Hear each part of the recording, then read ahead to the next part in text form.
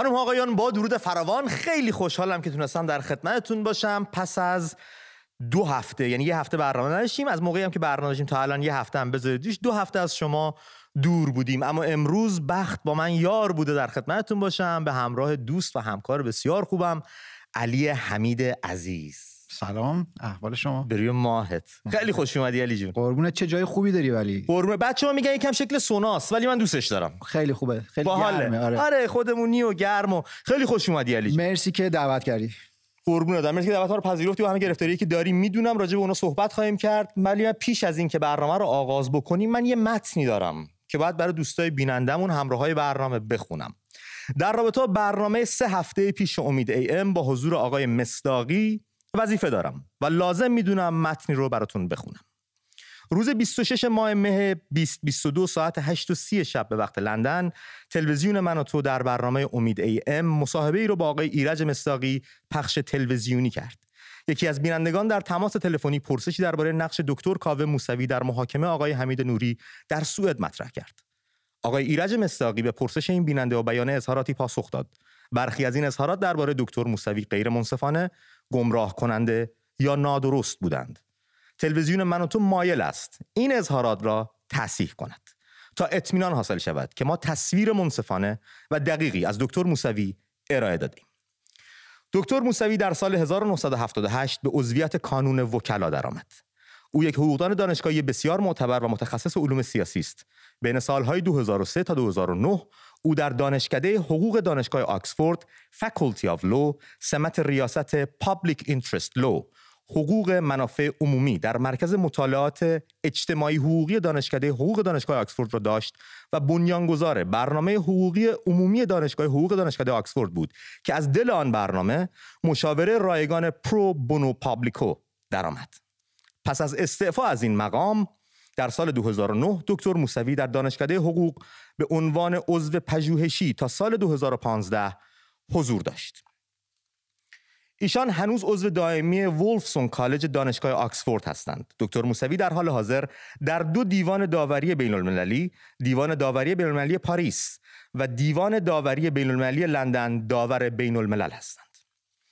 گفتگوی پخش شده شامل اظهاراتی بود مبنی بر اینکه دکتر موسوی نقش کمی در محاکمه حمید نوری در سوئد داشته یا هیچ نقشی نداشته است. متذکر می‌شویم که هنوز حکمی در این پرونده صادر نشده. بنابراین ما هیچ اظهار نظری در مورد این دادگاه نمی‌کنیم. با این حال ما می‌توانیم سوابق مربوط به مشارکت دکتر موسوی در این پرونده را اصلاح کنیم. می‌توانیم تایید کنیم که اظهاراتی که در این برنامه و در این رابطه توسط ایرج مصداقی مطرح شد نادرست بود. تلویزیون من و تو تحقیقاتی به صورت مستقل انجام داده و به شواهدی مبنی بر نقش اساسی دکتر موسوی در تشکیل پرونده و محاکمه دست یافته است.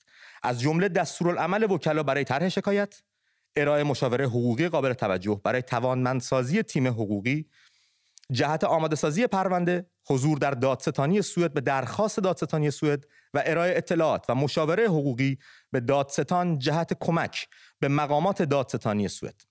اظهارات غیر منصفانه، گمراه کننده و غیر واقعی آقای مصداقی در مورد دکتر موسوی باعث آزار و اذیت شده و بدون اصلاح می توانست به اعتبار دکتر موسوی صدمه بزند. ما متاسفیم که این اظهارات در تلویزیون من و تو مطرح شده است و در این زمینه از دکتر موسوی عذرخواهی بی‌دریغ می‌کنیم. امیدوارم رنجش‌ها از بین بره و اطلاعات درستری از این پس نشر بدیم. بریم سراغ برنامه‌مون. علی جان، با حضور شما خیلی خوش اومدی. پیش از هر چیز دوباره میدونی چقدر عزیزی، چقدر از اطلاعات استفاده می‌کنیم تو شبکه. گره‌گشایی دیگه. خلاصه علی جان یکم از خودت برامون بگو. از ایران تا لندن و همکاری با من و تو چطور شکل گرفت، چطور رقم خورد؟ یکم من که باهات آشنام، بیننده‌هامون یکم بیشتر با بک‌گراند داشتن. بریم سراغ سوالایی که ازت دارم. بالا اومدنم به من و تو یه ذره بامزه است. یعنی من اینجا لندن در واقع یه رشته دانشگاهی داشتم، روزنامه نگاری میخوندم در یکی از دانشگاه‌ها و اینجا اینجوریه که وقتی یه کورس دانشگاهی داری یه چیزی دارن به اسم مثل کارآموزی، یعنی 1 ماه بایستی بری یه جایی همون طرح کادر خودمون که تو ایران بود دیگه، نه؟ آره، طرح کادر دوره متوسطه بود. یه شب مشابهش. درسته، آره. بعد 1 ماه باید بری یه جایی مرتبط با رشته‌ای که میخونی، یه کاری، یه تجربه کاری داشته باشی و برای همین من به چند جا گفتم به ذهنم رسید که در واقع ایمیل دادم و درخواست کردم که برم اونجا این یه ما رو بگذرونم. من جمله به من و تو ایمیل دادم، به رادیو فردا دادم، به بی بی سی که بعد 3 ماه مثلا یه ایمیل اومد که تازه ایمیل تو گرفتیم.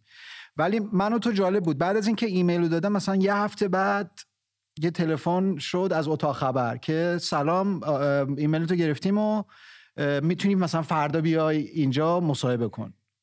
بعد اومدم و انتظار داشتم که بیام اینجا برای یه کار 1 ماهه دیگه. یهو به من پیشنهاد در واقع کار دائم داده شد، یعنی که به من گفت ما مثلا میتونی بیا اینجا کار کنی 5 روز در هفته فلان فلان. و اینجوری شد که من اومدم کار کردم دیگه، رفتم اتاق خبر 2-3 هفته اونجا بودم.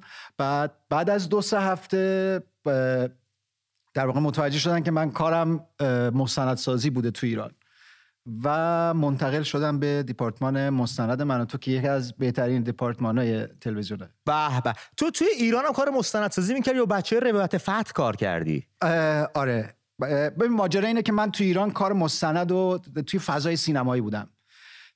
حالا غیر از اینکه کار مستند می‌کردم، فیلم کوتاه ساختم توی ایران. بعد عرضم به خدمتت چندین فیلم سینمایی من پشت صحنه رو ساختم. فیلم‌های پشت صحنه‌ای که از فیلم‌های سینمایی ساخته میشه، من جمله فیلم پشت صحنه اتوبوس شب رو مثلا من ساختم. چه باحال.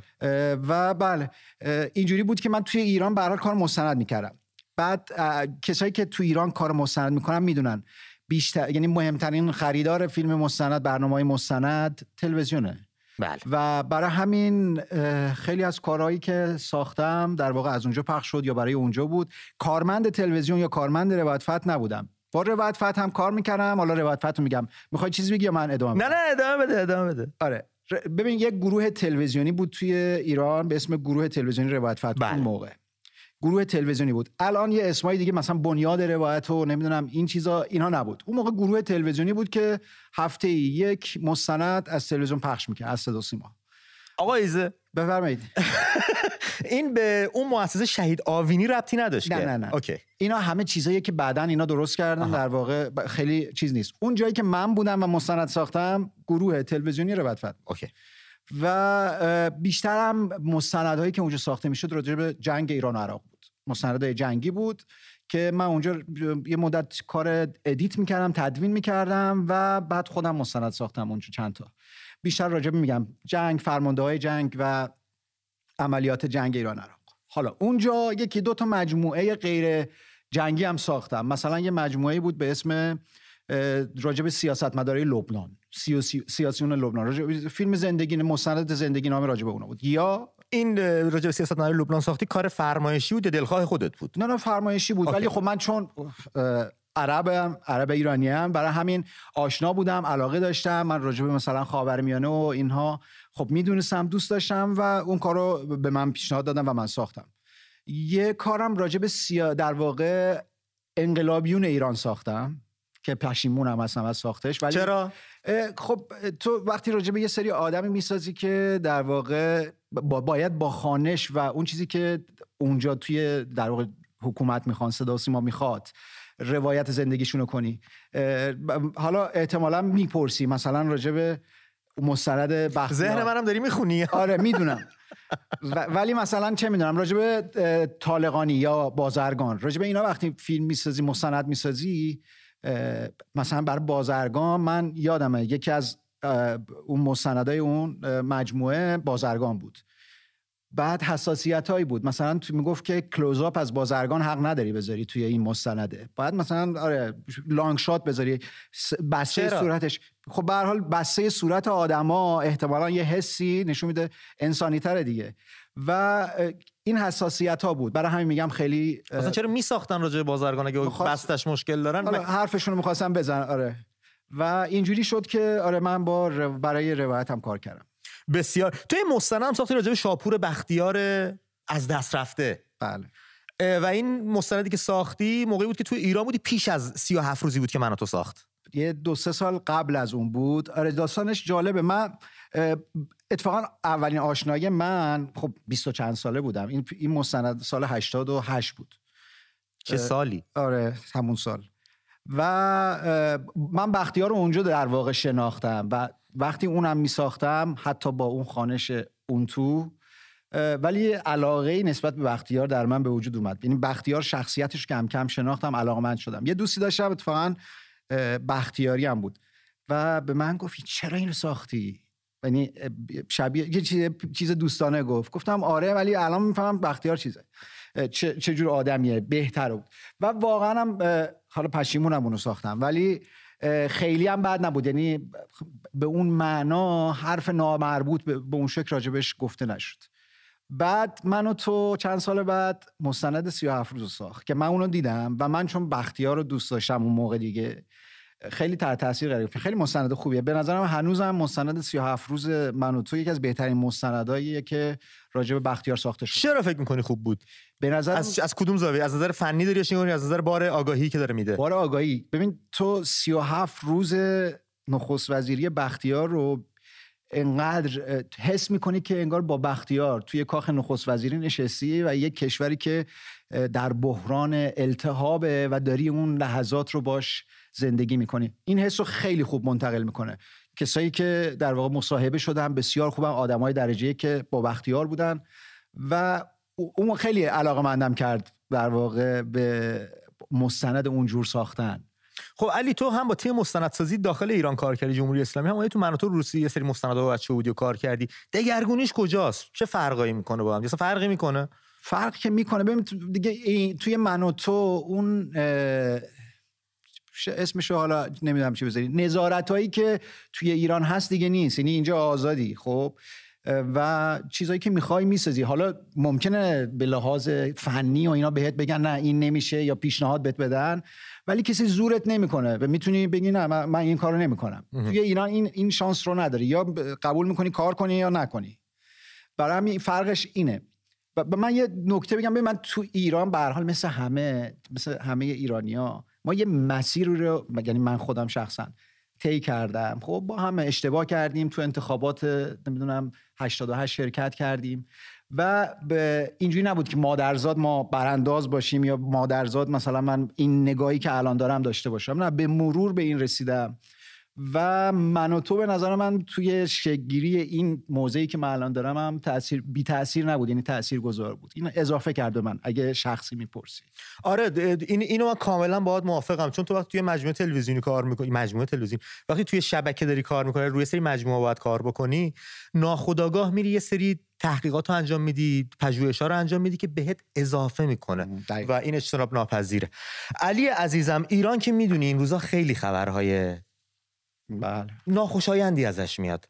من اون متن اول برنامه باید میخوندم، حال و احوال با تو باید میکردم، اما یادم نمیره که با اندوهی بی پایان حادثه دلخراش خارج شدن قطار مشهد از ریل رو به مردم داغدار ایران و خانواده جان باختگان تسلیت بگم.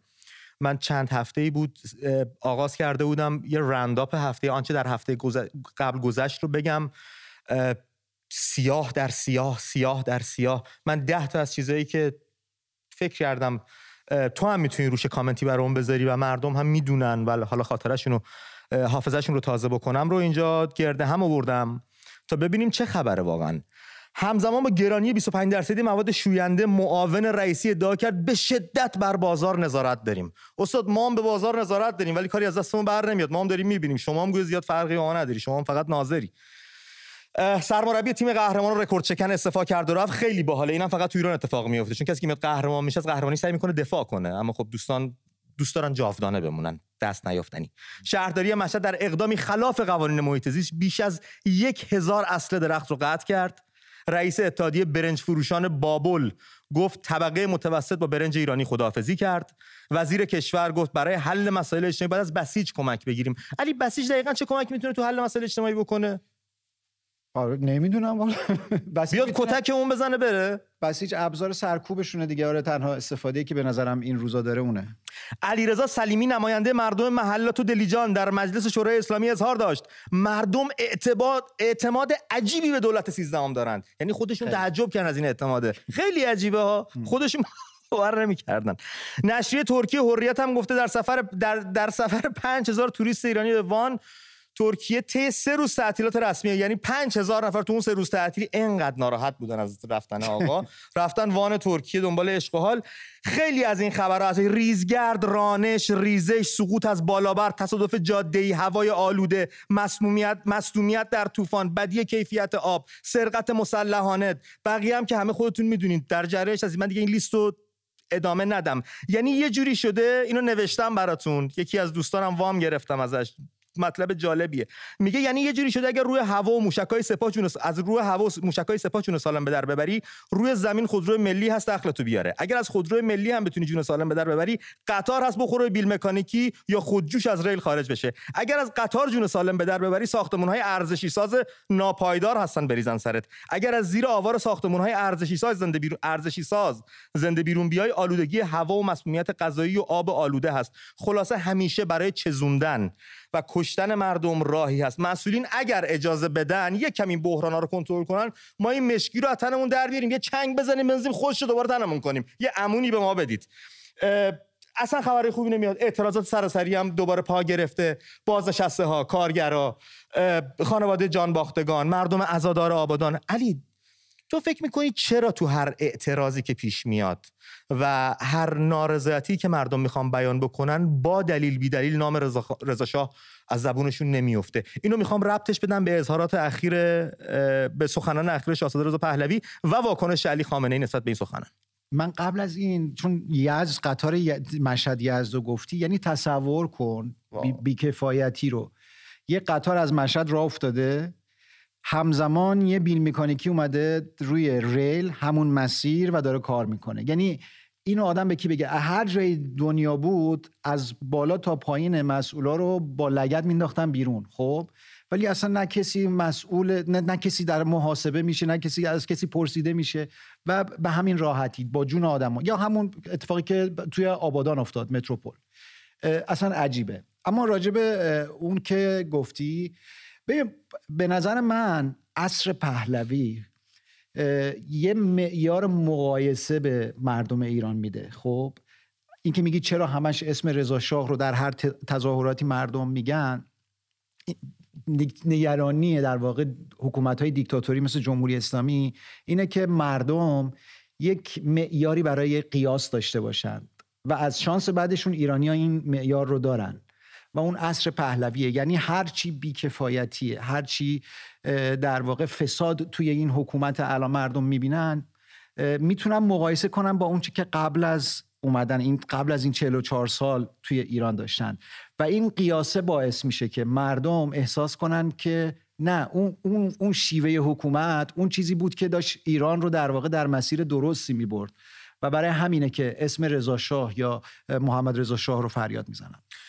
علی خامنه‌ای تو صحبتش گفته دشمن با کار تبلیغاتی سعی میکنه مردم رو در مقابل نظام قرار بده. این محاسبه نیز مانند محاسبات گذشته غلط است و نمیتوانند ملت ایران رو در مقابل نظام اسلامی قرار دهند. واقعا کار تبلیغاتیه اینا؟ نه، ببین ماجرا اینه که اون اگه اینو نگه چی بگه؟ خب یعنی اساسا جمهوری اسلامی هر منتقدی رو میگه وابسته به بیرونه، هر منتقدی رو در واقع میگه کار تبلیغاتیه.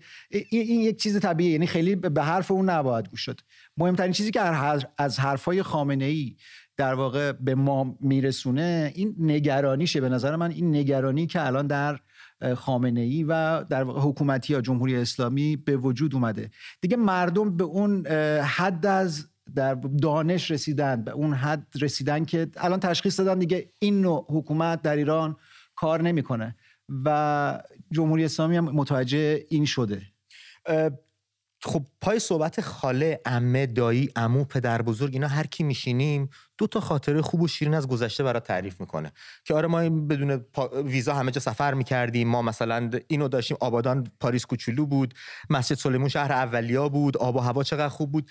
یک کشور با جمعیت 20 میلیونی رو با کلی زیرساخت که آماده شده بود تحویل گرفتن. امروز استادیوم آزادی نشست کرده، برج شهیات ترک خورده، هر چی شما ساختید داره خراب میشه. خب مردم اینا رو دارن میبینن و مقایسه گفتی کاملا درسته. و یه چیز دیگه هم هستش، جمهوری اسلامی تو این 40 چند سال مستند ساخت، سریال معمای شاه ساخت که اصلا یه چیز داغون، تبلیغات اسلامی رو داشت، تریبون داشت، روزنامه داشت و پرونده پهلوی رو بسته بود، گوشه رو تاخت 40 سالم خاک خورده بود. الان از چی میترسن واقعا؟ همین ببین این ترسشون، اول پاریس کوچولو بهت بگم، به بروجرد میگفتن، به بروج میگفتن، آره به آبادان میگفتن آبادان به اندازه کافی اسم آبادان گفته. دوستان من پوزش میخوام. مسجد وکیل داره نشست میکنه، اینم بگم تو. آره همین، ببین در ادامه همون حرف قبلی که مقایسه که گفتم، در زندگی روزمرهشون مردم میرن میبینن استادیوم آریامر، آزادی، شهیات یا میدون آزادی و نمیدونم ساختمونای بزرگ توی ایران، هر چیزی، استادیوم تختی که قبلا اسمش فرح بود، یعنی هر چیزی که میبینن زیر ساختای درست و درمونی که توی ایران هست، فقط هم تهران نه، شهرهای دیگه، مال 44 سال قبل و بیشتره. و این جمهوری اسلامی توی این 44 سال هیچ چیزی یعنی دستاوردهای جمهوری اسلامی همین برج متروپوله که هنوز ساخته نشده میریزه، همین قطار مشهد یزده و همین این قیاس است که مردم رو عصبانی کرده و از این حجم در واقع بیکفایتی این مسئولا دیگه واقعا به سرحد جنون رسیده. این اعتراضات هم نتیجه همونه. یعنی علی تو اگه بخوای یه لیست تهیه کنی، بگی آقا من این لیست رو تهیه میکنم، ورزش، سیاست، اقتصاد، فرهنگ، هنر، موسیقی، همه رو میخوام ویرون کنم، شاید 2-3 مورد از دست در بره تو این لیست جا بذاری، اونا سالم بمونه. اینا نمیدونم برنامه‌ریزیشون تو خرابکاری چرا اینقدر دقیقه. تو هیچ، یعنی اگه به قول یکی از دوستان اگه میذاشتن اتوپایلوت میرفت در واقع این کشور، به این وضع نمیافتاد. این اگر اینا میذاشتن همین در راه خدا، همینجوری کشور خودش اداره شه بدون رهبر، بدون مسئول، به این روز نمیافتاد. واقعا عجیبه. سوالیه که چه جوری تونستن یک کشوری رو به این مرحله برسونن. خیلی عجیبه. الان خوشسالی ببین، بحران محیط زیستی، یعنی تو به هر جایی دست بذاری یه بحرانی وجود داره، همش هم نتیجه این حکومت این آقایونه. علی حالا راجع به اعتراضات مردم صحبت کردیم، نارضایتیشون صحبت کردیم، دهنکجیشون به نظام با فریادهای رضا شاه روحت‌شاد صحبت کردیم. در واکنش به اعتراضات مردم شاهزاده رضا پهلوی اومد سخنرانی کرد که من خودم از دستش خیلی عصبانی و ناراحت به خاطر منفعل بودنش و خب یه حرکتی کرد که خیلی از ایرانی‌ها خوششون اومد. خیلی‌ها این نظر تو، یعنی من نظر خودمو دارم. شما فکر می‌کنید منفعله ولی نه من اون چیزی که من دارم می‌بینم، چون مثلا مبارزا رو می‌بینیم، بچه‌ها رو می‌بینیم از این تلویزیون به اون تلویزیون لابی میکنن، صحبت میکنن، میرن میان کلاب هاوس، تلویزیون‌ها، مسابقه‌های مختلف. خب خیلی کم رنگ‌تر ما این چیزا رو از شاهزاده دیدیم، اما خب این حرکتی که انجام دادن یه حرکت به قول دوستان پرمغز و به واکنش واداشت علی خامنه‌ای رو. به موقع بود اصلا. خیلی من خودم به شخص خیلی خوشم و خیلی دوست داشتم اون سخنرانی رو. حالا میخوام نظر تو راجع به روزنامه‌نگار و کسی که مسائل منطقه رو تحلیل میکنه بپرسم، ببینم نظر راجع به صحبت شاهزاده رضا پهلوی و واکنش علی خامنه‌ای در کمتر از 24 ساعت چیه. اجازه بدم به عنوان یه ایرانی نظر بدم، مثلا روزنامه نگاری و هر چیزو بذار کنار. من به عنوان یه ایرانی چیزی که واقعا کنفرانس مطبوعاتی شاهزاده رضا پهلوی به من داد، اون تلاشش برای در واقع دمیدن این احساس و امید به مردم ایرانه که تنها نیستید. اون مردمی که تو خیابونید دارید اعتراض میکنین، شما رو ما تنها نذاشتیم، ولتون نکردیم که با این سرکوبگرا در واقع تنها باشید. ما با شماییم، حرفتون رو میزنیم. و در مورد انفعالی که گفتی، ببین ماجرا اینه که یه ذره سخت، شرایط سختی هم داره دیگه. شاهزاده رضا پهلوی اگر بیاد در واقع موقعی که میاد یک اقدامی میکنه، حرفی میزنه، یه سری میان میگن که این میخواد در واقع خودش رو دوباره شاه کنه و در واقع مخالفا سر در میارن. اگر حرف نزنه، یه سری منتقدا مثل تو میگن چرا شاهزاده در واقع اقدامی نمیکنه. به نظر من این بالانس کردن، در واقع ایجاد توازن در این موضوع یه کار سختیه که خدا کمکش کنه. ولی یه چیزی هم که هستش، ملت ایران از پادشاهی دوران پهلوی خاطرات بسیار شیرین و خوبی دارن، با تمام کمبودهایی که بوده. و شاهزاده رضا پهلوی آخرین شاهزاده ولیعهد پادشاهی ایرانه. این خیلی مسئولیت سنگین میکنه. یعنی اون ملتی که چشم دارن به دوران پهلوی و دوست دارن اون اقتدار گذشته رو باز یابن، به این آقا چشم دارن و دارن نگاه میکنن و فکر میکنن وظیفش خیلی سنگین باشه و از این بیشتر فکر میکنن باید ببینیمش تو صحنه. نه به ویژه تو این روزها، تو این شرایط؟ نه یه ذره پیچیده تر از این حرفاست. هست برام توضیح بده، من آگاه به نظرم هست. من خیلی کوتاه میگم، به نظر من داره نقشش رو انجام میده. من اینجا باز میگم به عنوان کسی که سلطنت طلب نیستم، شاید این تصور باشه که منم مثلا چه میدونم پادشاهی خواهم. نه، برای من دموکراسی در ایران و سکولاریسم در ایران، امیدوارم که یه روزی اتفاق بیفته، مهمتر از همه است. حالا هر حکومتی میخواد بیاد. به نظرم شاهزاده رضا پهلوی داره کارشو میکنه. خب راجبه یه چیزی که راجبه در واقع موضوع پهلوی گرایی مردم فریاد میزنن یادم رفت بگم، و اون اینه که لزوما فریاد مردم لزوما این نیست که ما برگردیم دوباره به پادشاهی پهلوی. خب مردم اون نوع حکومت در واقع ساختار حکومت رو منظورشون نیست. میخوان ایران دوباره یک کشور نرمال بشه، یک کشوری که با دنیا روابط دوستانه داره، یک کشوری که در مسیر ترقی توسعه است. خب الان 44 سال ایران در واقع قطار توسعه و ترقی ایران نه که متوقف شده، اصلا عقب گرد کرده و به نظر من مهمترین خواست مردم اینه. خیلی هم عالی. و فکر میکنی شعارهای مردم توی خیابون رضا شاه روحت شاد بار مسئولیتی دوستان مبارزمون رو سنگین‌تر میکنه؟ طبیعتاً بار مسئولیت همه ایرانیان در خارج در داخل رو سنگین میکنه. هر کسی به هر شکلی که میتونه باید به مردم کمک کنه. ببین به هر حال این کشور همه ماست و باید برای نجاتش هممون تلاش کنیم. یعنی بار کسی از دیگری سنگین‌تر نیست به نظر من. و در ادامه واکنش علی خامنه‌ای رو نسبت به سخنان شاهزاده رضا پهلوی چطور ارزیابی می‌کنی تو که در کمتر از 24 ساعت بی سابقه بوده همچین واکنشی؟ آره نشان از نگرانیشه. ببین به هر حال بهش گزارش میدن دیگه، هر تظاهراتی که میشه، فریادی که میزنن مردم رضا شاه روحت شاد، هر چقدر بخوان مخفی کنن تقلیل بدن دیگه، الان دیگه دنیای در واقع شاهد عینی و گزارشگرها و اینها قابل مخفی کردن نیست. اینها به گوشش میرسه و اشاره کرد به نمیدونم انقلاب فرانسه که بعد هم خانواده سلطنتی برگشتن. اشاره مستقیم به نظر من احساس خطر رو کرده و تأثیر بسیار در واقع تأثیر اون کنفرانس مطبوعاتی شاهزاده بود. و اتفاقی که افتاده علی تو 3-4 سال گذشته دارم نگاه میکنم، مردم از چیزایی که میترسیدن و فرار میکردن، مثل نشانه‌های دوران پهلوی، مثل عکس شاه، مثل حالا لوح تقدیر یا مدال، چیزی از اون دوره اگه داشتن که قایم میکردن تو پستو، الان دارن پستو میکشن بیرون و با افتخار میذارن جلو چشم.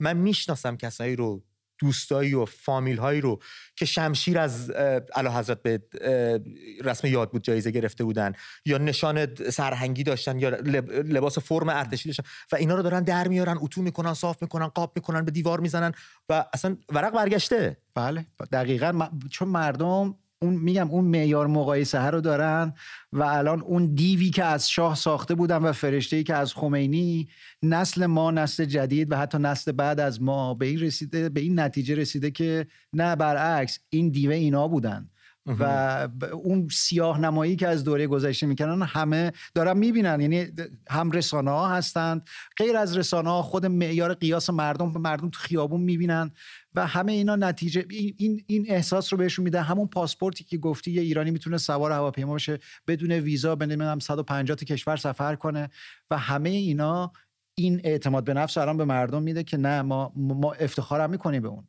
بسیار. ما پرسشمون از دوستای بینندمون دقیقاً همین هستش: چرا ایرانیان نام رضا شاه رو در خیابان‌ها فریاد میزنن؟ موقعی که میخواید اعتراض کنید، موقعی که ناراضی هستید، با دلیل بی دلیل، رضا شاه روحت شاد از شعارهای پای ثابت شما و حذف نشدنی. دلیلش چیه؟ دوستایی که ایران هستن و میرن اعتراض میکنن، ناراضیتی خودشون سعی میکنن به گوش مسئولین برسونن و از این دست شعارا بهره میبرن، خیلی خوشحال میشم اگه زنگ بزنن بیان و بگن دلیل چیست، هدف چیست و چرا این شعار از میون شعارهاشون حذف نمیشه. دوستان میتونن با شماره تلفن 2044 23 92 98 26 94 تماس بگیرن، روی خط برنامه بیان و در این باره با هم گفتگو کنیم. 2044 23 92 98 26 94. ما سعی کردیم هزینه دوستان رو علی جان یکم کمتر کنیم، یک لاین اسکایپ هم اضافه کردیم. دوستانی که از اسکایپ بهره میبرن میتونن با امید.am با برنامه تماس بگیرن، روی خط برنامه بیان و در این باره با هم دیگه گفتگو بکنیم. یه اتفاق جالبی هم که افتاد، من خودم از نسل دست پرورده جمهوری اسلامی هستم. دور از جون. نه دیگه، متولد 62 ام و تا سن تا 14 15 سالگی اونجا زندگی می‌کردم. شستشوی مغزی عجیب غریب که من تو سن 12 13 سالگی دغدغه‌م این بود که چرا جنگ نیست من برم شهید شم. چون مقام شهید شدن و شهید و اینی که برید خودتو به فنا بدی رو یه جایی ورده. البته نه اینکه خودتو به فنا دادن و ما شهدامون عزیزان دلمون هستن، جون میدیم براشون، اصلا بحثشون سواست. کسی که در راه دفاع از کشورش کشته میشه یه بحثه، ولی کسی که برای ایدئولوژی حکومت میره خودشو قربانی میکنه منظور تو اونان. آفرین، مرسی، خیلی قشنگ کامل کردی گفتهامو که یه موقع سوء بد برای دوستان تعبیر نشه. و دغدغه من این بود وقتی اومدم از سن 14 15 سالگی از ایران اومدم بیرون و یکم تو فضای باز، فضای آزاد بدون شستشوی مغزی زندگی کردم، به این نتیجه رسیدم که چه راه عجیب غریب و خوفناکی رو داشتم برای خودم انتخاب می‌کردم و خیلی خوشحالم که به پایان رسید. خوش شانس بودی که به این نتیجه رسیدی. آره. خب البته شرایط خیلی مهمه علی. تو ایران بودی، کار کردی، زندگی، میدونی شرایط چه تاثیر رو آدم میذاره. بله. عجیبه. ما اینجا بچه انگلیسی میگیم باورشون نمیشه، انگار یکی زده پس کلهشون گنگ میشن، همینجوری نگات میکنن، ولی تو میدونی من چی دارم میگم، بچه‌ها میدونن من چی دارم میگم. شرایط عجیب غریب، جو عجیب غریب، شستشوی مغزی مثلا از این دست. بریم تلفن بگیریم. سعیدمون روی خط هست از کردستان. سعید جان با درود به برنامه خودت خوش اومدی. سلام، چطوری آقا امید؟ قربونت برم سعید، مرسی. از کجای کردستان تماس میگیری؟ اصلا باشید. من از بوکان. به بوکان. ما دوستای مرزنشینمون رو خیلی دوست داریم. ما خیلی گردن ما حق دارید همتون. صحبتاتو میشنویم. ای بابا قطع شد. پریناز از تهران پشت خط برنامه است. پریناز جان با درود به برنامه خودت خوش اومدی. پریناز؟ الو سلام. خانم پریناز با درود. سلام. اگه صدای تلویزیون رو کم کنیم از تلفن با هم صحبت کنیم خیلی زودتر به نتیجه میرسیم. منم مجبور نمیشم قطع کنم. من میخواستم در خصوصش که چرا اینقدر شعار رضا شاه مطرحه. بله. که چرا اینقدر شعار رضا شاه مطرحه؟ چون که رضا شاه یک فرد میهن پرست بوده و مبارزه میکرده با خرافه پرستی و پدر این آخوندهای مفخور رو در آورده بوده. خوب درست تشخیص داده بوده. همه اینا رو همه مردم میفهمن و مقایسه میکنن. مرسی خانم پریناز، با برنامه خودتون تماس گرفتید، ممنونم. مصطفی رو از اصفهان داریم پشت خط برنامه. مصطفی جان با درود، صحبتاتو میشنویم. آقا مصطفی. آقا مصطفی هم که گویا داره تلویزیون گوش میکنه و حالا تماسای بعدی رو میخوام بگیم. بین تماسا من این مطلبی رو سریع قطع میکنی، چقدر بیرحمی. من نمیکنم، خودش صدا نمیاد. همون یه ذره بیشتر وقت بده شاید بیاد. من چشم، ولی برنامه تو سکوت باید سپری بشه. این کار رو ما نمیتونیم انجام بدیم. دوستانی که تماس میگیرن لطف کنن، من اینو قبلا گفتم باز هم میگم، صدای تلویزیون رو کم کنن، تلفن با هم دیگه صحبت بکنیم و اینکه زودتر به نتیجه میرسیم. تلفن‌ها رو بچه‌ها اگه بدن بالا من آغاز میکنم به گرفتن. بسیار عالی.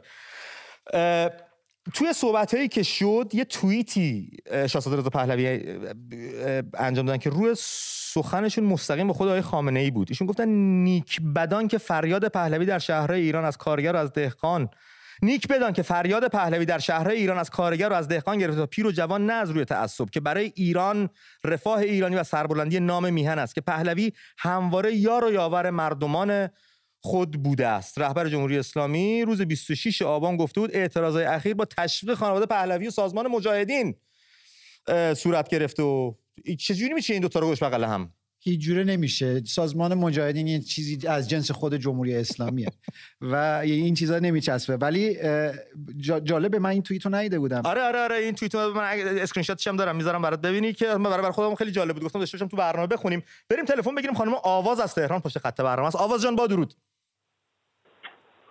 سلام، خسته نباشید. سپاسگزارم، شما هم خسته نباشین. آواز درست گفتم دیگه؟ بله صحبتاتون رو میشنویم. رضا شاه مملکت ایران ساخت، واقعا هزاران تونه ساخت، هزاران جاده ساخت از بزرگ در درازای 16 سال. بله، خدا رحمتش کنه.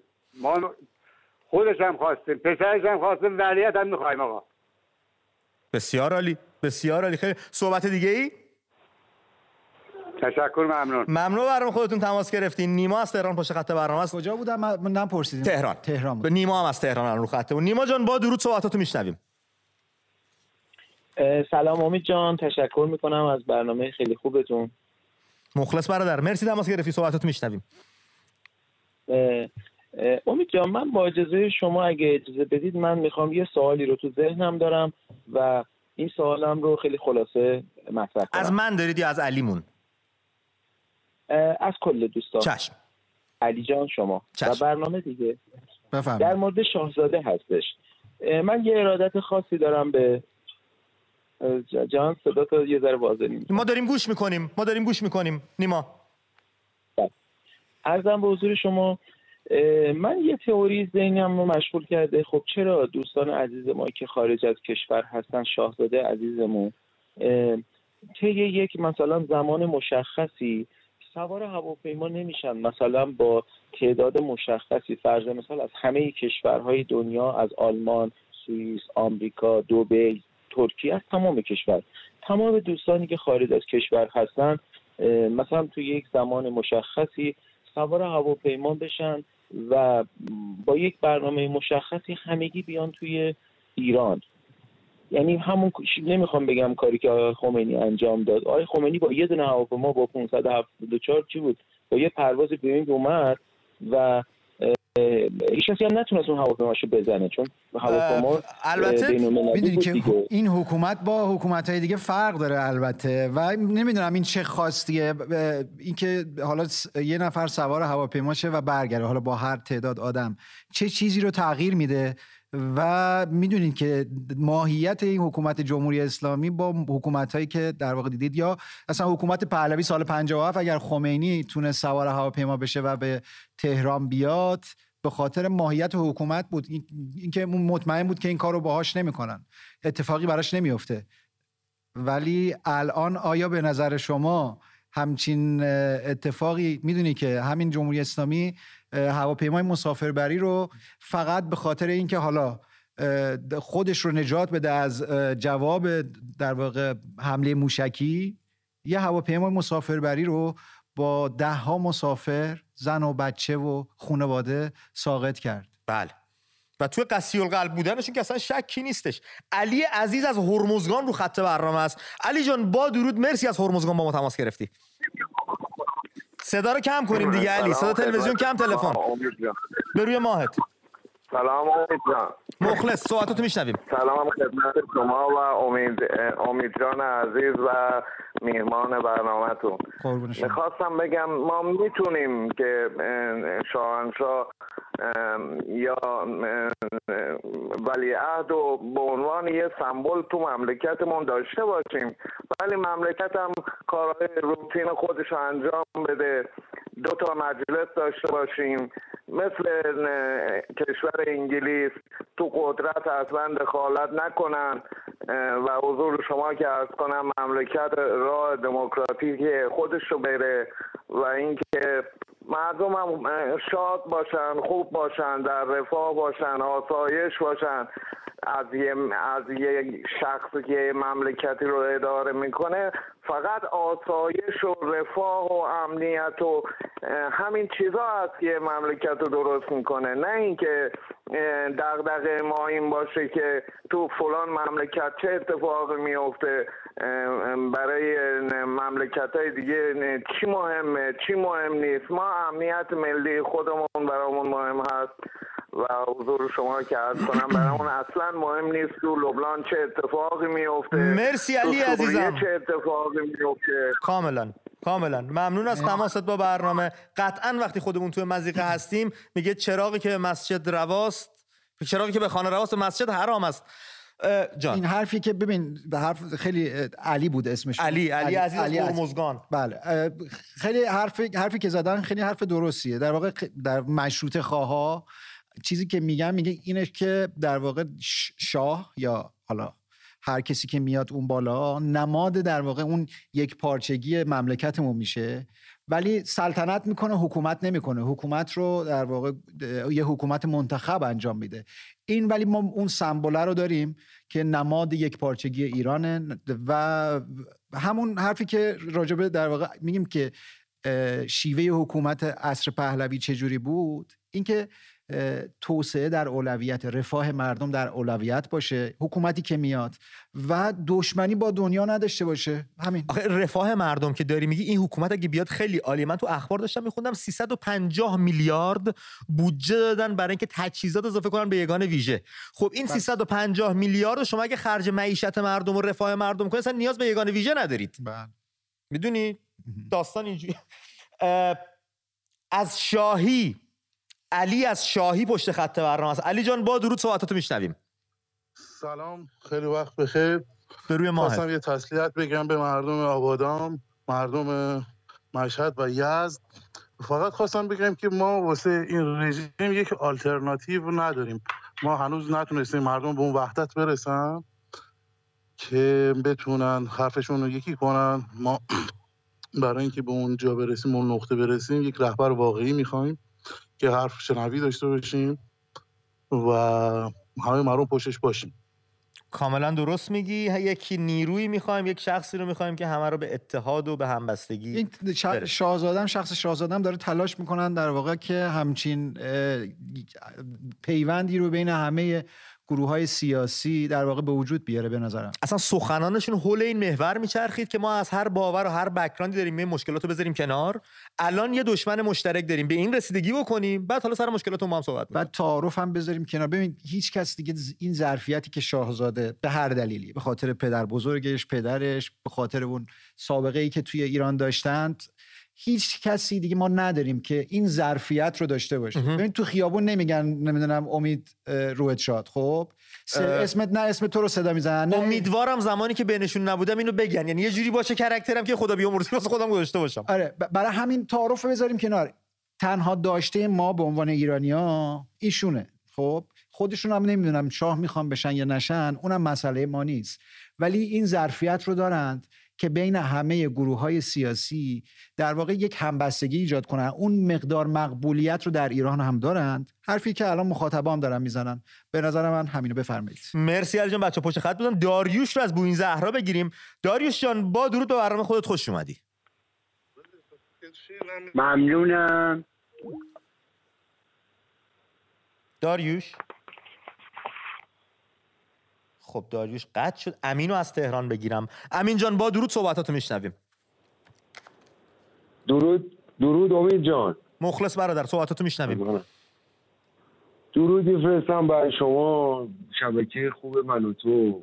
چند هفته است من تماس میگیرم موفق نمیشم. من ازت پوزش میخوام برادر، همه تقصیر منه.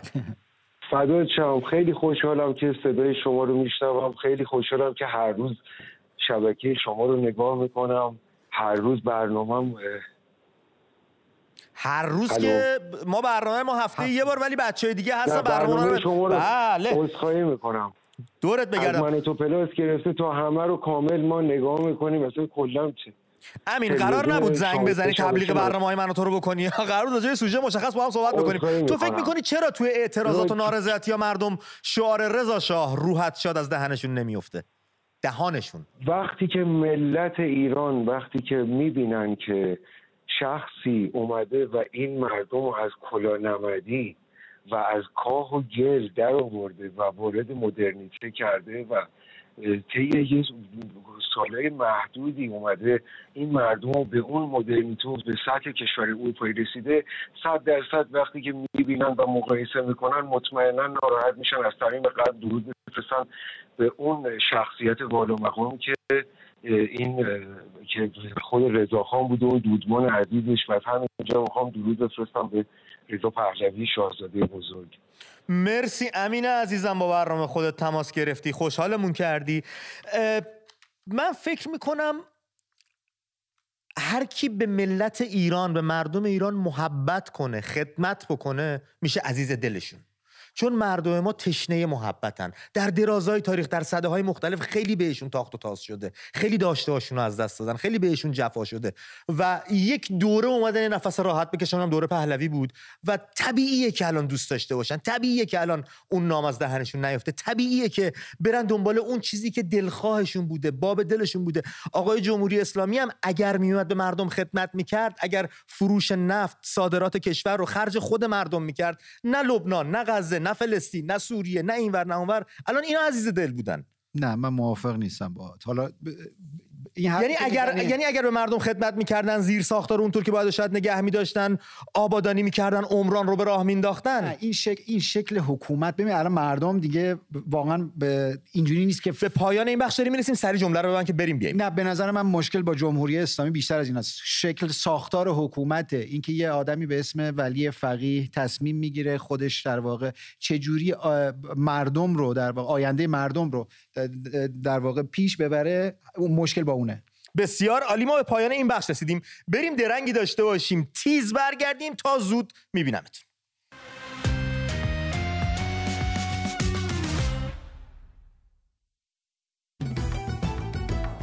دوستانی که در لندن زندگی میکنن و دوست دارن در برنامه محبوب بفرمایید شام خودشون رو به چالش بکشن و 1000 ساعت 19 از دست ندید.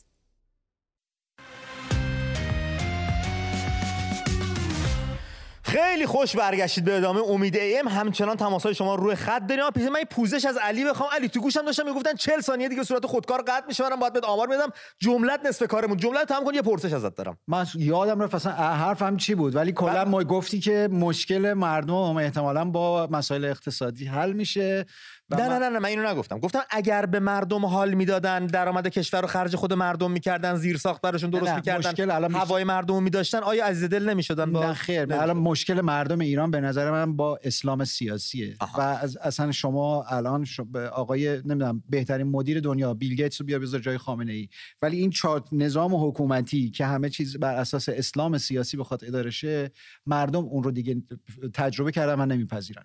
بسیار. یه پرسش دیگه هم ازت دارم، بعد بریم تلفن‌ها رو بگیریم. چقدرم شلوغه. مرسی رفقا انقدر به ما زنگ میدن، انقدر لطف دارید به برنامه.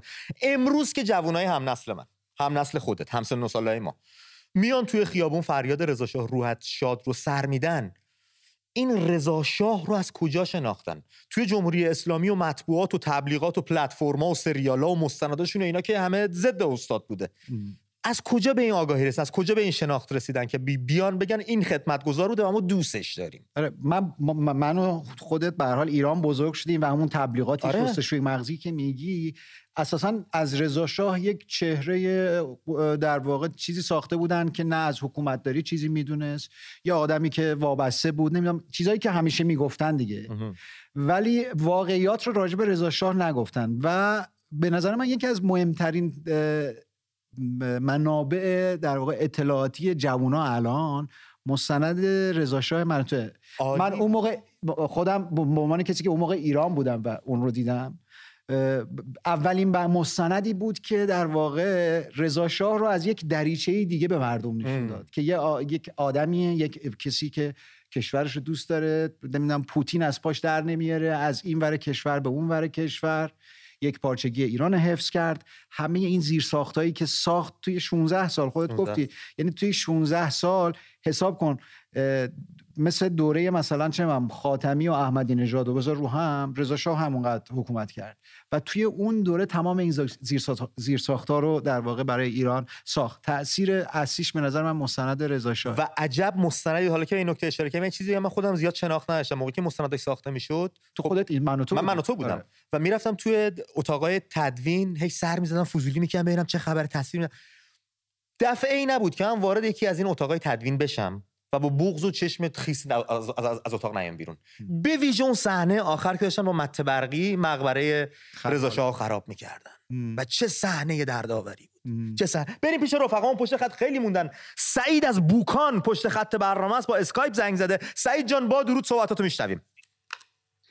سلام. به روی ماهت.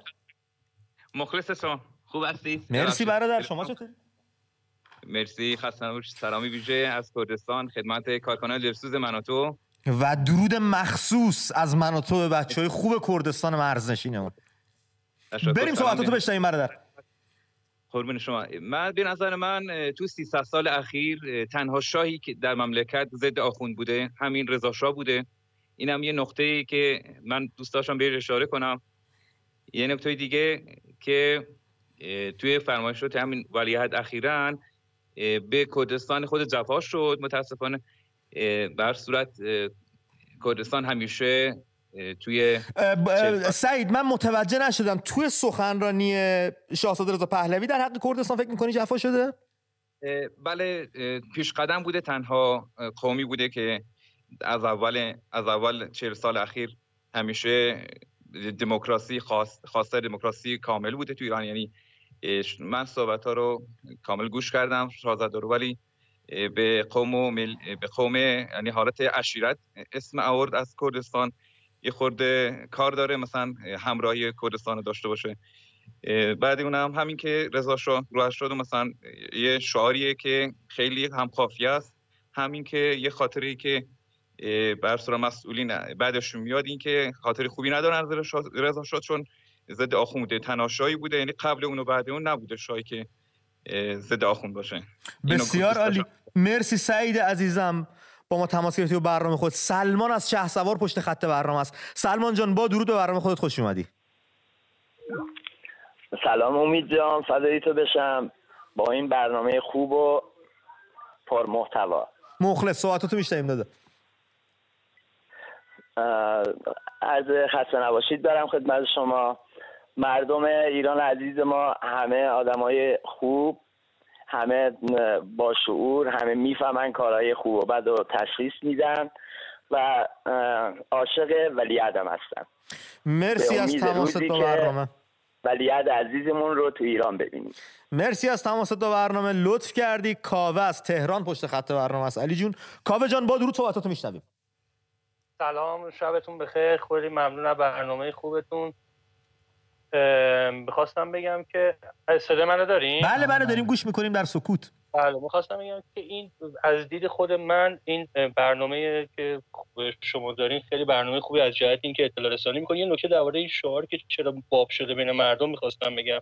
ببینید این یه نقطه عطفی بوده. ما قبلش دوره قاجاریه رو داشتیم که ببینید چه مصیبتی بود، بعد اون افتضاحی که ایران توش گیر کرده بود و رضا شاه ایرانو وارد یه فاز جدیدی میکنه. نقطه عطف یعنی جایی که نمودار تغییر مسیر میده، ایران رو به سمت مدرنیته میبره و فاکتورهای مزاحم رو حذف میکنه. جدای از این، خب این چیزی که ما روی آب میبینیم پایینتر از اون چیزی که ته دل مردمه، یه خدمت صادقانه بوده، یه ناسیونالیستی پاک بوده که شما وقتی کل این تاریخچه زندگی این آدم توی ایران مدتی که حکومت دستش بوده رو نگاه میکنی، چیزی نمیبینی که بخواد شما رو دلچرکین بکنه. حالا من فراتر از این میخوام بگم اینو جلوتر، این که رضا شاه اون موقع تو ابزار، یعنی اونایی که انتقاد میکنه، تو اون زمان بهترین ابزارهایی که داشت رو به کار بست. الان ما چه ابزارهایی میتونیم به کار ببریم که نسل بعد از ما بتونه همونجوری به همون خوبی اما یاد بکنیم؟ تمام حرفم. مرسی از تماست با برنامه. و واقعا پرسشیه که ما باید خودمون بپرسیم، ما چه رد پایی از خودمون داریم میذاریم برای نسل بعد ما؟ آیا نسل بعد ما قراره پر از پرسش باشه یا قراره که پاسخاشو تو این دوره بهشون بدیم و اونا بتونن رو به جلو، رو به آینده بهتر حرکت کنن؟ من میتونم یه چیزی بگم؟ شما اصلا تاج سری، شما بفرمایید. مخلصیم. ببین من اول راجع به همون رد پا، ما هم چیز ایرانی که گرفتیم از نسل قبل، این نتیجه نسل قبل، تصمیمیه که نسل قبل گرفت و امیدوارم که ما مثل نسل قبل از خودمون نباشیم، ایران بهتری در واقع به نسل بعدی تحویل بدیم. در مورد اون دوستی که از بوکان زنگ زده بود و میگفتن که چون خوش آواز، خوش قافیه است، در واقع اصلا قافیه نداره، چون شاد و شاه قافیه نمیشه. نه، احمد شاه روحت شاد که خیلی راحت تر اگه بخوام بگن تا رضا شاه روحت شاد. برای همین اینجوری نیست. به نظر من فقط قافیه نیست. رضا شاه به نظر من خدماتش رو مردم فهمیدند. اون بعدی که به هر حال ضد آخوند بود و اینها باز هم کم رنگ تره. مهم اون خدماتی، اون ایرانیه که تحویل گرفت و ایرانیه که تحویل داد. مردم اون رو میبینند به لطف مستند رضا شاه و به لطف الان منابع تحقیقی هم راحت دیگه مردم یه سرچی میکنن و میتونن خیلی چیزها رو بخونن. دلیلشونه الان که کلید واژه پهلوی رو نمیذارن دیگه سرچ بشه توی دانشگاه، کتابخونه عمومی، تو کتابخونه ملی. در کتابخونه ملی شما اگه یک در واقع بخوای برید مدارک مربوط به دوره پهلوی رو سرچ کنین، در واقع ازتون یک مجوز اضافی باید دریافت کنید، برید نامه‌نگاری کنید که اجازه بدن دسترسی داشته باشید. و این نشونه بعد از سخنرانی خامنه‌ای در واقع این تصمیم رو گرفتن. گوش به فرمان. چقدر خط قم این سبزا خط. آره دیدی چه خبر؟ مهدی از قم. مهدی جان با درود.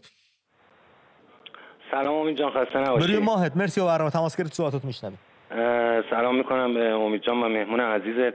من سریع میگم چون خودم خیلی پشت خط بودم، نمیخوام دیگه بقیه همینجوری. من شرمندتم، برو دادا. من نظرم اینه که اولا در مورد شاهزاده یه صحبتی داشتم، خواستم بگم شاهزاده باید یه ذره نترس‌تر وارد صحنه بشه تا مردم به ایشون امیدوار بشن و واقعا باورش کنن. شاهزاده خیلی خودشو کنار کشیده و وارد صحنه کم میشه، نمیگم نمیشه، ولی باید یه ذره جسورتر عمل کنه. و چرا مردم میگن رضا شاه روحت شاد؟ به نظر من به خاطر خدمات ارزنده‌ای که به ملت ایران انجام داده و مردم الان هوشیار شدن و با آگاهی اینو پذیرفتن و پیدا کردن و به این نتیجه رسیدن و دیگه با حرف و با اینی که بخوان سر مردم کلاه بزنن و دروغ به مردم بگن، اینا دیگه تو کت مردم نمیره. شما ببین رضا شاه 90 سال پیش یه دونه پل ورسکو ساخته که هنوز از روش قطار رد میشه و اینا یه متروپول ساختن که هنوز افتتاح نشده میریزه و این همه کشته میده. این همه مردم اینا رو دارن میبینن و به خاطر همینه که میگن رضا شاه روحت شد. من یه چیزی از دوستمون اگه بپرسی، من گفتم که آره اسمشون چی بود؟ مهدی. آقا مهدی، من یه سوال از شما میپرسم. وقتی میگی جسارت بیشتری از خودشون نشون بدن، چه انتظاری دارید؟ مثلا چه جسارتی؟ شما به چه چیزی، به چه اکتی میگید؟ شاهزاده به نظر من تو صحبتاش خیلی یه حالت عقب نشینی داره صحبت میکنه، یعنی اینکه شاید اون چیزی که مد نظر خودشه من حس میکنم میترسه که بگه و جسورتر نمیتونه اقدام به مردم بگه که مثلا یه اقدامی انجام بده. چه اقدامی به مردم گفته که من با شما، اعتراضات من صدای شما، همه گروه های سیاسی بیاید با هم متحد شیم؟ نه، منظورم اینه که شما چه انتظار بیشتری دارید؟ منظورم اینه که آیت الله خمینی اون موقع که تو فرانسه بود چجوری به مردم پیام میداد.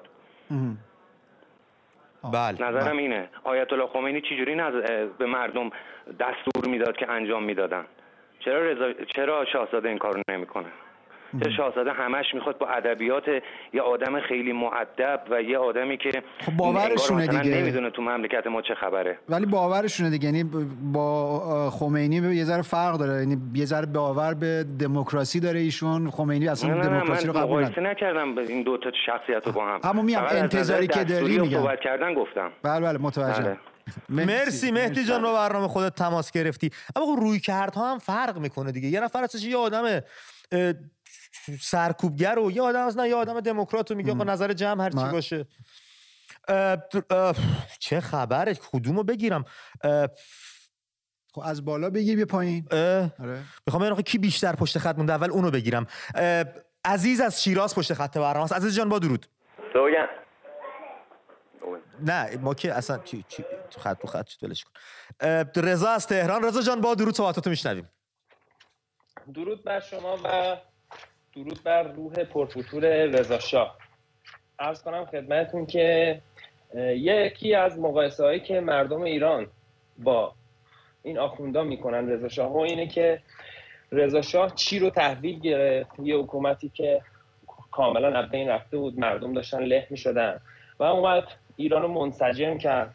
حکومت که قاجار ساخته بود و رضا شاه خیلی قشنگ جمعش کرد و ایران رو یک پارچه کرد.